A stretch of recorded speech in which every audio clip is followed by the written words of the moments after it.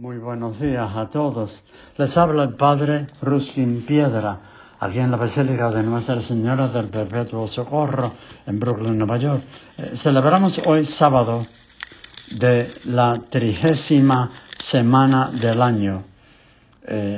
Y hay una lección muy preciosa que nos deja el Señor cuando, terminando su discurso, dice: el que se enaltece será humillado, el que se humilla será enaltecido.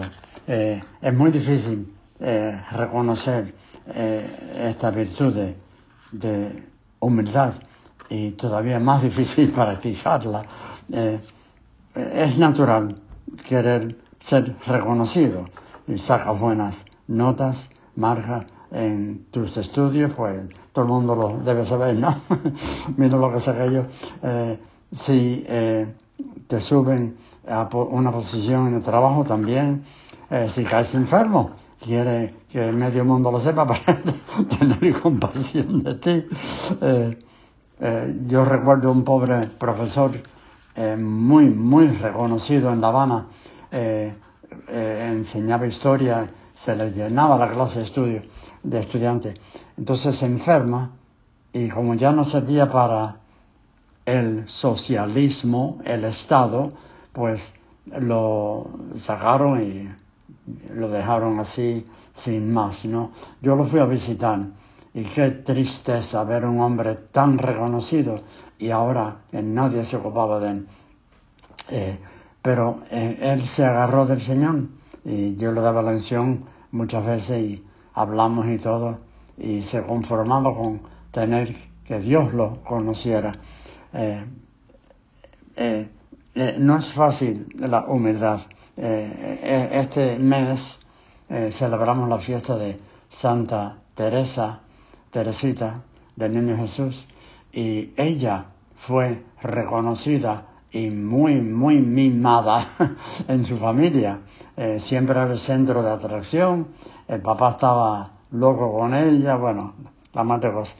Pero el Señor le tocó el corazón que saliera de su familia y pasara al desierto del Carmelo.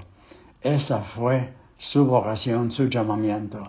Y entonces entró en el Carmelo, se hizo monja carmelita, y nadie la conocía ahí, y no era el centro ya, pero ella sabía que Dios la había puesto ahí por sus propios motivos. Y luego, para colmo, la hacen maestra de novicia y está en otro edificio todavía menos reconocida.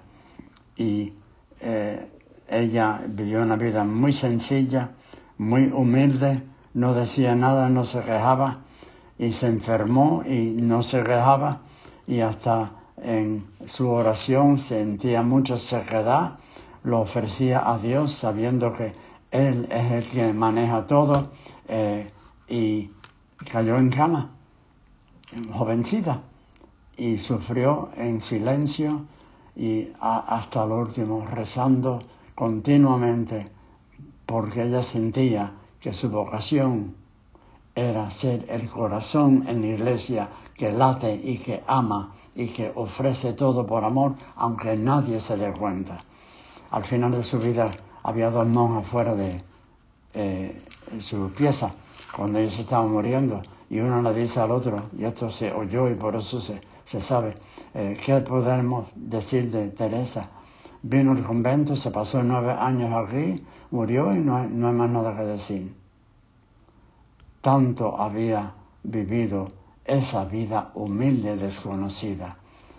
Y el Papa Pío IX dijo que probablemente fue la santa más grande del siglo, porque se salva no necesariamente en un apostolado activo, sino por oración, por sufrimiento, por humildad, por amar a las almas que necesitan de Dios y ofrecer su vida por ellos. El que se enaltece será humillado, el que se humilla será enaltecido.